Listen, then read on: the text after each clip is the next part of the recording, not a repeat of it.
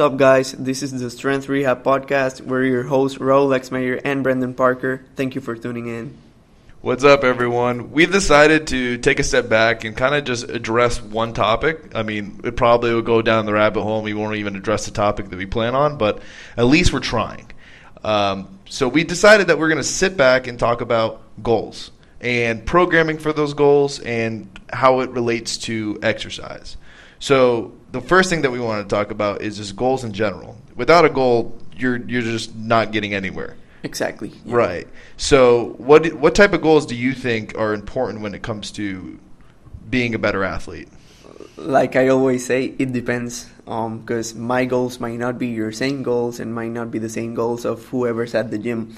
I mean, everyone has different goals. Like I've had throughout my lifting career, I have goals to train to be faster at running, to be stronger, for body composition to be to gain mass, to lose fat. So it all depends, and goals are always changing also, because with every single training program or block I have, my goals change. So as I said, it depends on the type of sport the person or the athlete plays, or what are the person's goals. So let's go ahead and just start off with the typical I want to put on more muscle mass. How does that differ from somebody that wants to be extremely strong and doesn't care about their body composition? The amount of volume would be a starting point, but also food plays a role here. If you want to gain mass, you have to eat at a caloric surplus, because if you eat at maintenance or at a deficit, you're never going to gain mass. Even though you train a lot of volume, progressive overloading, if you don't eat at a surplus, you're never gaining mass, even though your program's tailored to be a mass gaining program, whatever that is. You're not going to gain mass if you're not eating the amount of calories that you need. So I think that my number one step would be set a surplus and then live to gain mass. What do you think? You said volume. How would you describe volume? How would I describe volume? Yeah. That's a good question. So would you say just the amount of weight lifted? In a session. In a session? Yeah. Okay. And progressively overloading would be, if I lifted on my deadlift today 4,000 pounds, next session will be more than that. So that's what progressive overload means. Right. Just to give the listeners a little bit more insight, when he says 4,000 pounds, it's not 4,000 pounds loaded on a bar. It's, let's say you do 135 for 10. You're going to do 135 times 10, and that's the amount of weight you lifted in a single set. Yep. I would agree with you. When it comes to putting on lean muscle mass, the number one deciding factor is, one, how much weight are you lifting in a session, volume, and two, are you giving your body the nutrients it needs to be putting on this weight? NSCA says you should be putting on about 1.4 to 1.6 grams of protein per kilogram.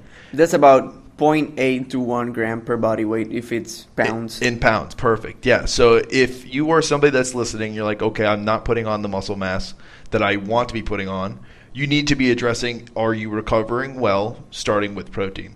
Also, keep in mind that putting on lean muscle mass isn't something you do very fast. It's something that you need to force an adaptation with, and your body's going to be stubborn every step of the way. It takes time. And also, if you're an experienced lifter, it's going to be a lot harder than if you have been lifting for 2 or 3 months. Exactly. That's when newbie gains come in. So if you've been lifting for 3, 4, or more years, it's going to be hard. Even though you eat correctly, you sleep, even though you train correctly, it's going to take some time. Yeah. So when it comes to, I'm going to give you a case study and see where your mind would go with this.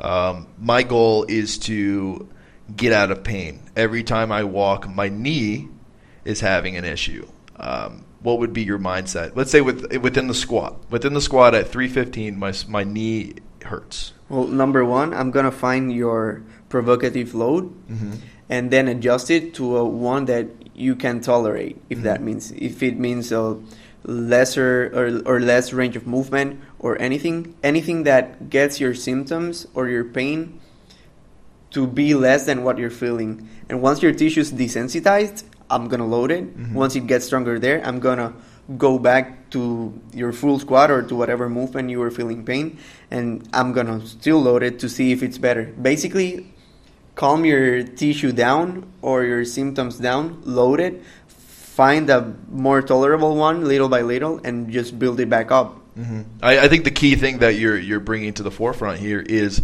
there's no inactivity. Exactly.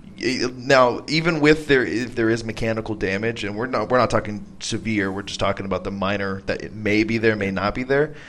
The key is to move. The key is to bring inflammation into the area, because we know that is the healing process of our body.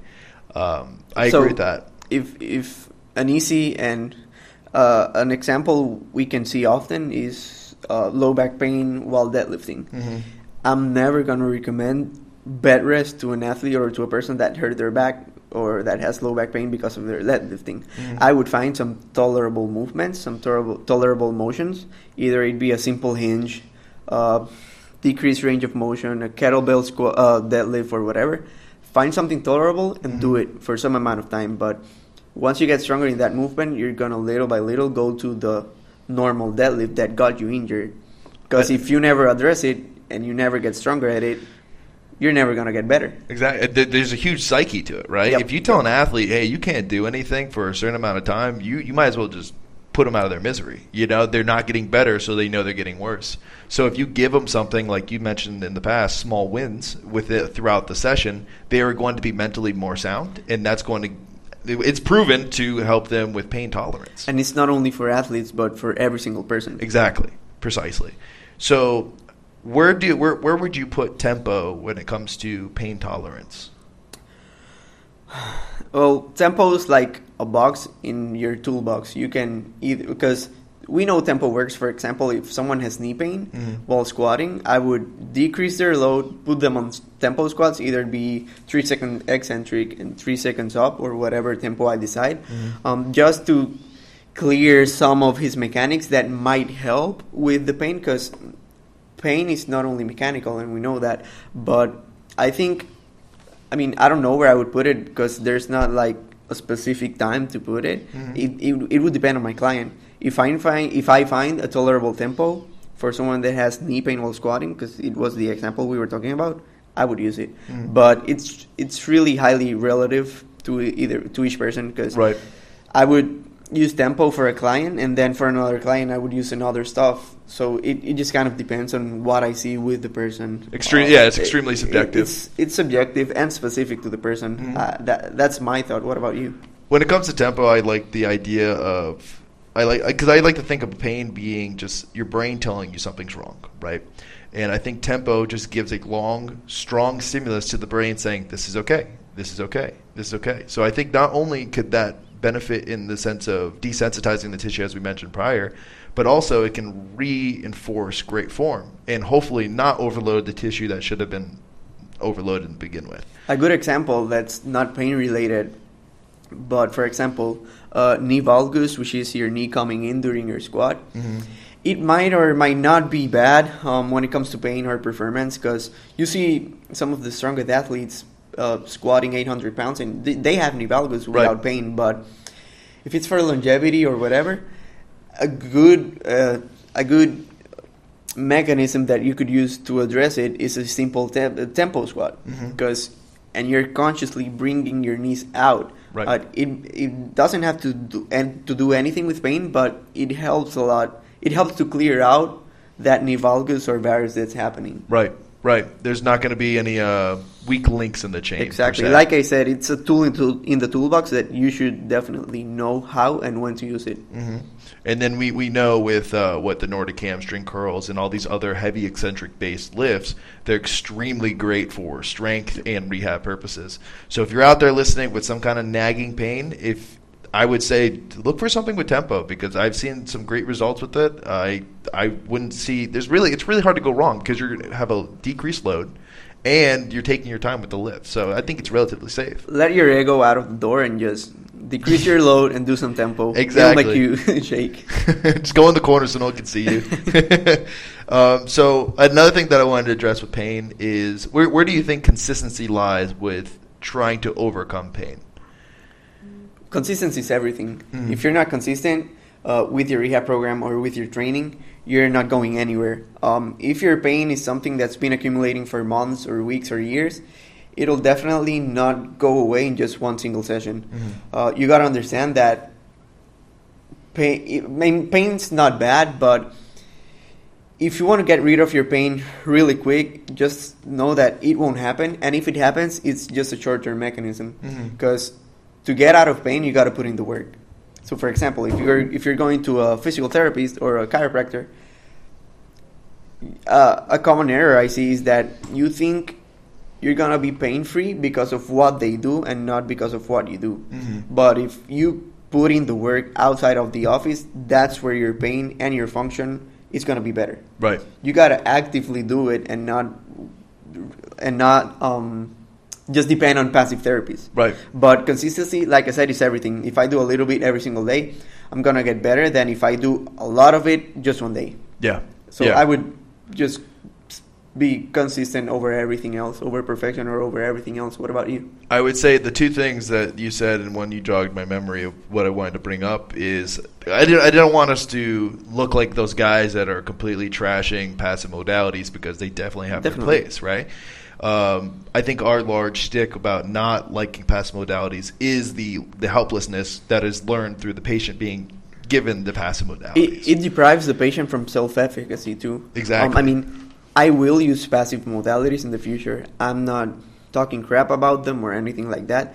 But as you said, they have a time and a place in treatment. I would use passive modalities if it helps you feel better in order to do an exercise or something that I want you to do. But just understand that it's a short-term mechanism. Like I said, it'll make you feel better for a couple of hours, but you wake up next morning and you feel the same.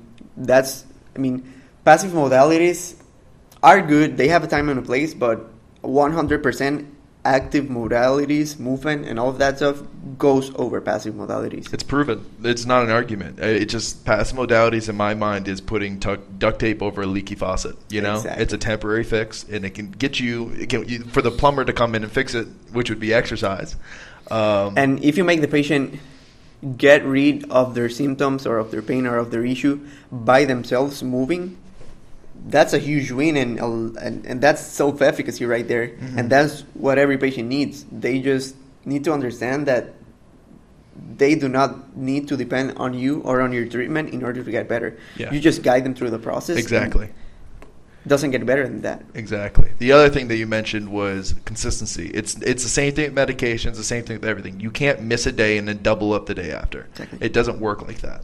A little bit of stimulus daily, especially when we're talking about pain or range of motion, is shown to be more effective than trying to double up every other day. Yep. That being said, this isn't like a rule that one fit applies to all. If you are heavy deadlifting, heavy squatting, doing these other things that take a lot of effort and energy out of you, then you should have some days in between each of these stimuluses. But if it's low level and it's daily, that's going to show the most forced adaptation over time. I think I'm good on the pain subject. Are you good on the pain subject? I am. Yeah, definitely. All right. So how does because we have these two camps, right? We have these athletes, and then you have these older athletes or older adults that have this mental block. You know, just like, I used to do this back in the day, but I'm old now. You know what I'm saying? Like, I used to hit 405, but now I have shitty knees. It's just like, well, it doesn't work like that. You know.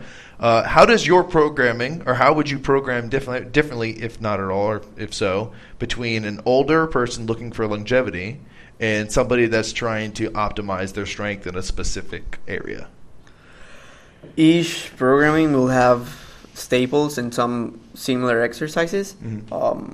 But for longevity, I would do only like maybe 3 days, full body workouts, and emphasize on functional movements that highly specific to the goals of the person, because as I said earlier, goals are specific to each person and relative.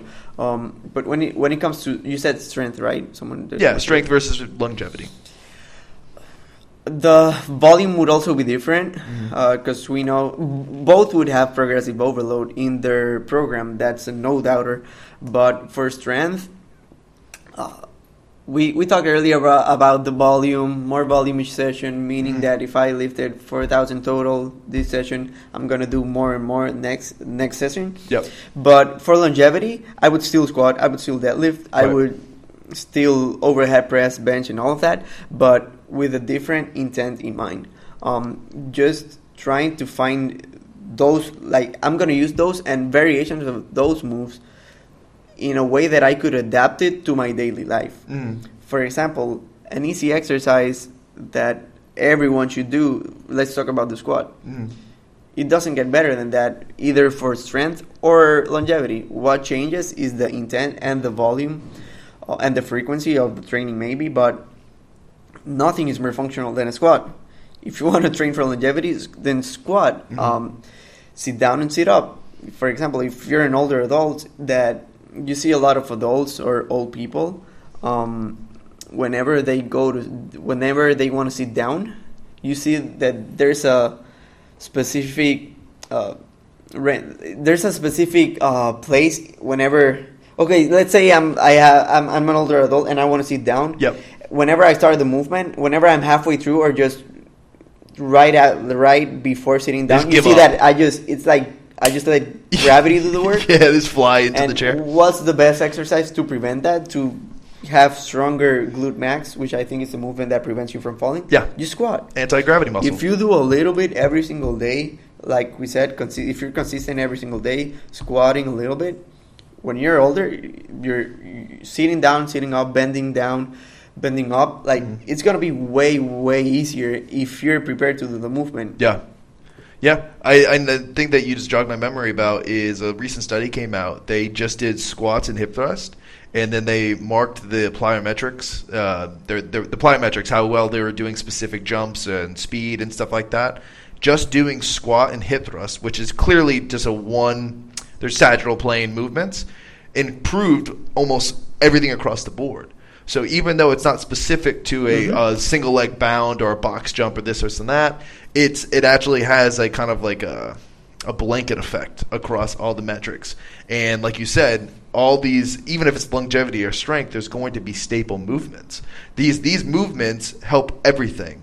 So why aren't you doing it? You know.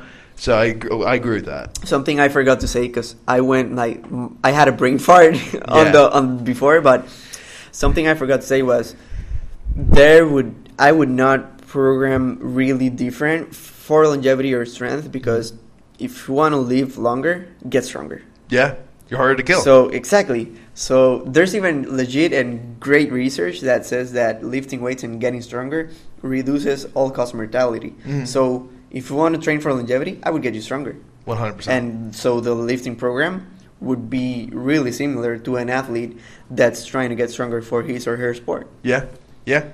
I would say the last thing that I would talk about, because like with longevity, I would definitely agree with the full body work. I would agree with obviously it being consistent. Everything needs to be consistent if you want it to work, right?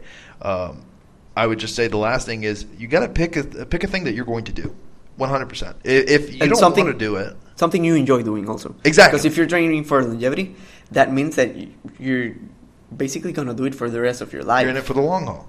Yeah, and if you can't make a program or agree to a program that you're like, wow, I'm excited for this, you are not going to do it. You know what I'm saying? Oh, I got squat 6 sets of 5. That's miserable. You know, we just did it last week. It's miserable, but we're trying to get bigger and stronger. But if you're doing longevity purposes, pick something that's lower intensity, something that you feel good when you leave the gym, you know? And make it fun. Because if it's not fun, it's not going to be... I mean, if it's not fun... You're not going to do it for the rest of your life. So, like, there's some things like if you're saying, oh, well, how do I make it fun? Well, you can make smaller goals, small wins, right? Today I want to PR in this arbitrary thing. Who cares? It's a small win, right? Or have a lifting partner. Even though they're either way stronger, way faster, blah, blah, blah, you can find something comparable between you two, and you can always compete against it. And also that friendly competition is great. Oh, 100%. Just like, you know, alluding back to our episode 2 things, it's anabolic, right? Exactly. But I wanted to ask this question to a couple of our guests, and I'm going to ask it because I like this. Do you think that mindset is born within us, or do you think culturally we kind of develop this competitiveness? I think we're all born a little competitive. That's just human nature. It's not good to say it, but we always want to be better than the ones that's around us. I mean, if we're being honest, I want to do better than you, better than the other guy, better than the other guy. But I mean, as I said, I think it's human nature to be competitive, but we gotta consciously think about it and not. I mean, competitiveness is good. Like I said, friendly competitiveness is great, but I think that our biggest competition would be ourselves. We just gotta be better than we were yesterday. Because if we keep comparing ourselves, if I compare myself to you or to anyone else, 100%, there's always lots of people that are better than us in everything. In school, they're smarter than us, they're bigger than us, they lift more weights than us. So competitiveness is great, but I think that your main competition is yourself and your mindset. Yeah. The large thing is if anybody has a basic idea when it comes to the scientific method, you have to isolate your variables, right? In order to compare one thing to another, everything needs to be exactly the same except for one variable. You can't do that when you compare that to a different human being. So if you're very good at one thing, you can't take that for granted because somebody else is probably not very good at that but could crush you in any other facet. So it's just another thing to consider. That's why I think it's stupid to compare yourself to everyone. It's just not great. I think the big thing is, and I agree, it's just everyone has at least a little bit of competitiveness. It's just how it's expressed, and when it's expressed, is it shut down? Like for example, like I said, I'm very interested when it comes to child development in the respect to sports. If I'm trying to express this competitiveness, but I have a coach that absolutely shuts it down by putting me against some guy that's light years better than me, that's going to teach me, like, that's all, what is that, negative or positive reinforcement? You're adding maybe a positive punishment. You're adding a stimulus, and it's not a good thing. So yeah, it's just like, okay, well, I don't want to be competitive anymore because every time I'm competitive, I get my shit kicked in. Mm-hmm. So I agree with that. Everyone wants to do their best, but it's just the fact of how it's expressed. Just find your balance. Yeah. So I think that leads us to our last thing would be just strength in general. So, like, I know we're just kind of catering to our audience. I mean, some people want to lift for longevity, some people want to do pain, and some people straight up just want to lift the world on their back, right? So, yeah, we talked about how longevity and strength kind of are the same thing, just a little bit different.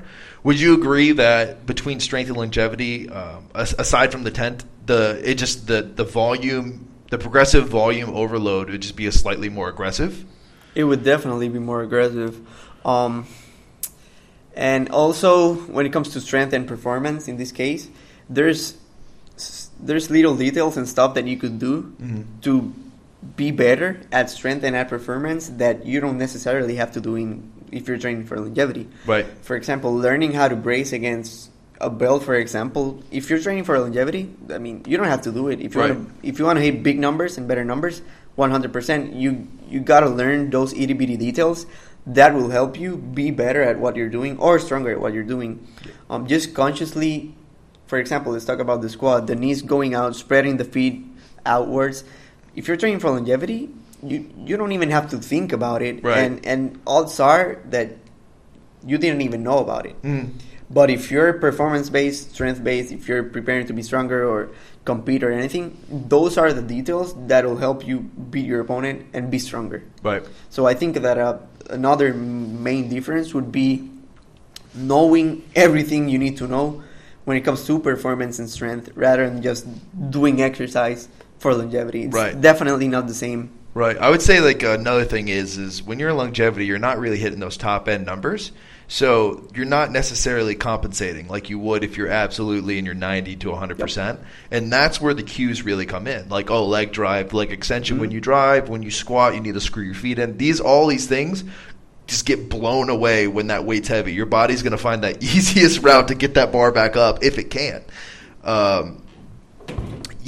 So when it comes to another thing that I want to talk about with strength is movement proficiency, right? Now that you say something, now that you say movement proficiency, what emphasis would you give form when it comes to strength training and longevity training? Yeah, see, how important is it? See, this is like when we're coaching our clients, we have a slight different perspective on things. I'm always trying to train. It's not slight. Well, it just I'm I'm always treating, I don't care if you're a 90-year-old person or a 15-year-old person, you're an athlete. You came to me to be the best you could be, and the only way, depending on your metrics, and my metrics would be bigger bench, bigger squat, bigger this, bigger that, because that's the type of program we were running, is every little detail that's, in my eyes, is a deficit needs to be brought up.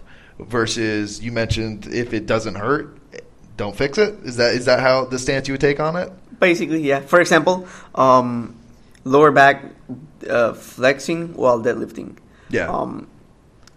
You don't need a perfect form to be able to hit big numbers without injuring yourself. Because if we see the best deadlifters in the world, the strongest ones, they have flexion in their back while they're deadlifting. 100%. They don't have the perfect form. You know what we mean, the perfect form, whatever that is. But they don't have the perfect form we see on Instagram and coaches teaching. Right. They even have more flexion that you and I have. Yeah. And just because they don't have the perfect form or because they have some flexion in their low back while deadlifting, does that mean they're gonna get injured? No. Does that mean they're gonna have pain? No.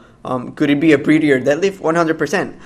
But that's why I mean, don't get me wrong. It's not that I don't care about form, because I do care. Right. But I don't get into as much details as you do, just because when it comes to injuries and pain and all of that, I don't think it's that important. But I know that you differ.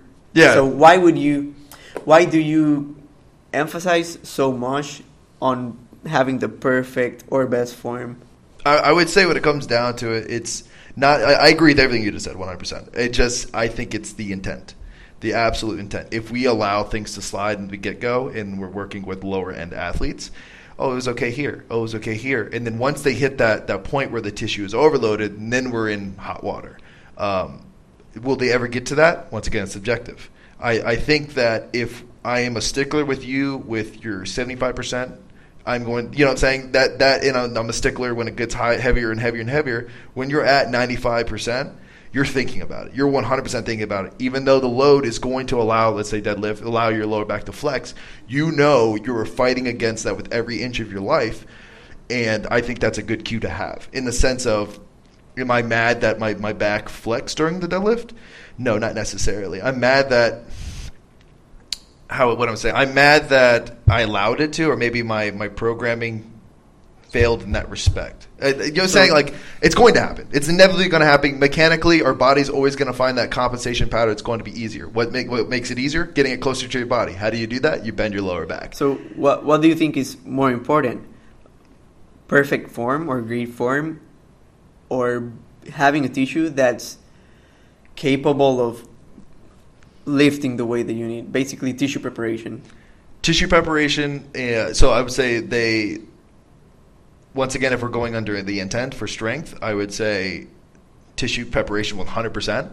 And if we were in a sport that's like super variable, like a collision sport like football, you need tissue. I think tissue goes over technique, because at the end of the day, you can be perfect in everything, but as soon as you get pushed off balance, you're going to tear everything because you're not ready for it. It doesn't make any sense. Yeah, that's why I'm such a big advocate for basically loading your tissue and for it to become resilient, rather than concentrating more on the perfect form. Right. But that's just me, and everyone's different. If you go to another coach, he might be more perfect form based. Right. But when it comes to me and my clients, or our clients, I prefer them to progressively overload their tissues so that they're capable to do the movement, rather than just concentrate on having the perfect form.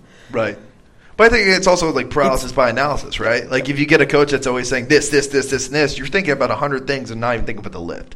Like I said, I'm in basically the same vein of thought as you. It's just slight differences. For example, the leg drive and the bench. You know, I believe you can't set anything unless you have a good set feet. If your feet aren't completely tensed and set in the right manner, you can't set your arch. You can't set your arch. You can't set your scaps. Can't set your scaps. That barbell is not going in a straight pattern. I don't care what you say. Well, 100%. But don't get me wrong. Even though I'm not a huge advocate of the perfect form, I try to have the most perfect form that I can have. Right. It's room for improvement, right? Yep. That's once I circle back to the intent, right? Are you going to have perfect form? Probably not. No one really has perfect form where they're the 100%. But if the intent is there, I believe the injury risk is going to be lower. Yeah. That's where my large, when you see me talking to the clients, it's just like, hey, maybe you should work on this. Maybe you should work on this. It's just basically I'm planting seeds. So hopefully down the line, they're like, for example, I mean, he might listen to this, might not. Matt is telling us exactly what he did wrong prior to us even seeing the videos, and I think that is what a coach should do. You set them up to understand what they did wrong. They come to you saying, hey, I did this wrong, this wrong, this wrong, and then we can guide them from there. Maybe you did this wrong, but that's okay, because at the end of the day, as a doctor, as a coach, as anything, you were trying to enable whoever comes through your doors to live their best life. Whether that be mentally, physically, or I guess through strength as well, right? And as a coach or a doctor or whatever you are, I think that you should also concentrate on what your client is doing right instead of focusing on what is wrong with him or her. Right. Because if you say everything negative right in front, odds are you're going to lose that client or that patient. So one thing I would focus on before telling them what they're doing wrong is just tell them what they're doing right and how proud you are, and then give them something to work on. Right. But if you go directly to, okay, you need to work on this, on this, on that, he's not going to feel good because we're human and we want to hear or read that we're doing good. Right. You so want that's that affirmation. something to think on. So whenever you have a client or a patient or someone in front of you, tell them what is right with them and then correct them on what they need to be better at. I would also say, just to arm the people that are listening that don't have a coach, they don't have these things. Just be honest with yourself. You can write things into a book if you have to. Just say, I did this correctly. I didn't do this correctly. When you look at the pros and cons, if there's more cons than pros, maybe you're being a little bit harder on yourself. Or now you actually have an objective. Now you reset your goal, you reset your program, and then you attack those cons until everything's on the pro side. It's that simple. But a lot of people don't want to go through the effort of thinking. And it sucks because when you don't go through that small effort of thinking, you're just setting yourself up to get nowhere. You're wasting time. And if anybody follows our posts, I think that is our most precious commodity. And I like Bruce Lee. Bruce Lee has said this. If you truly like life or you truly love life, you need to respect time, because what is life made out of? Time. And Bruce Lee, I mean, that guy's a monster in every facet of whatever he did, And I have 3 little facts here that, just to bring it home, that I wrote down, is just basically, if you want to improve your 40-yard dash time, you need to train the glutes in a horizontal fashion. So that'd be hip thrust, band pull-throughs, anything of those sorts. If you want to increase your vert, you want to increase your squat. They're almost 1-to-1 when it comes to it. I would say the intent would be a little bit different. When you squat, coming out of that hole, you want to be like a gunshot, as quick as possible. Get to the top as fast as you can. And as for speed, if you're an athlete out there that's trying to improve their speed, it all comes down to technique, right? If you are not running efficiently, you're bleeding energy, right? If you can get that down, I mean, that's going to be more towards coach helping you. Once your technique is sound, your stride length is set, because everybody has different lengths of their legs. They're going to have a set stride length. Now power comes in. How much power can I put into this ground to displace me forward? Because that's all running is. So my suggestion would be to, once again, hip thrust because of the 40-yard dash, but also other moves that can absolutely put power into that floor. Those are just 3 quick things I wanted to bring up that are backed by some kind of study that's respected by the strength and conditioning coaches of this world. I like hard facts, like quick facts, so I just want to throw that in at the end. Is there anything that you want to bring up? I think I'm good. How about you? Good to go. I'm going to enjoy this weekend.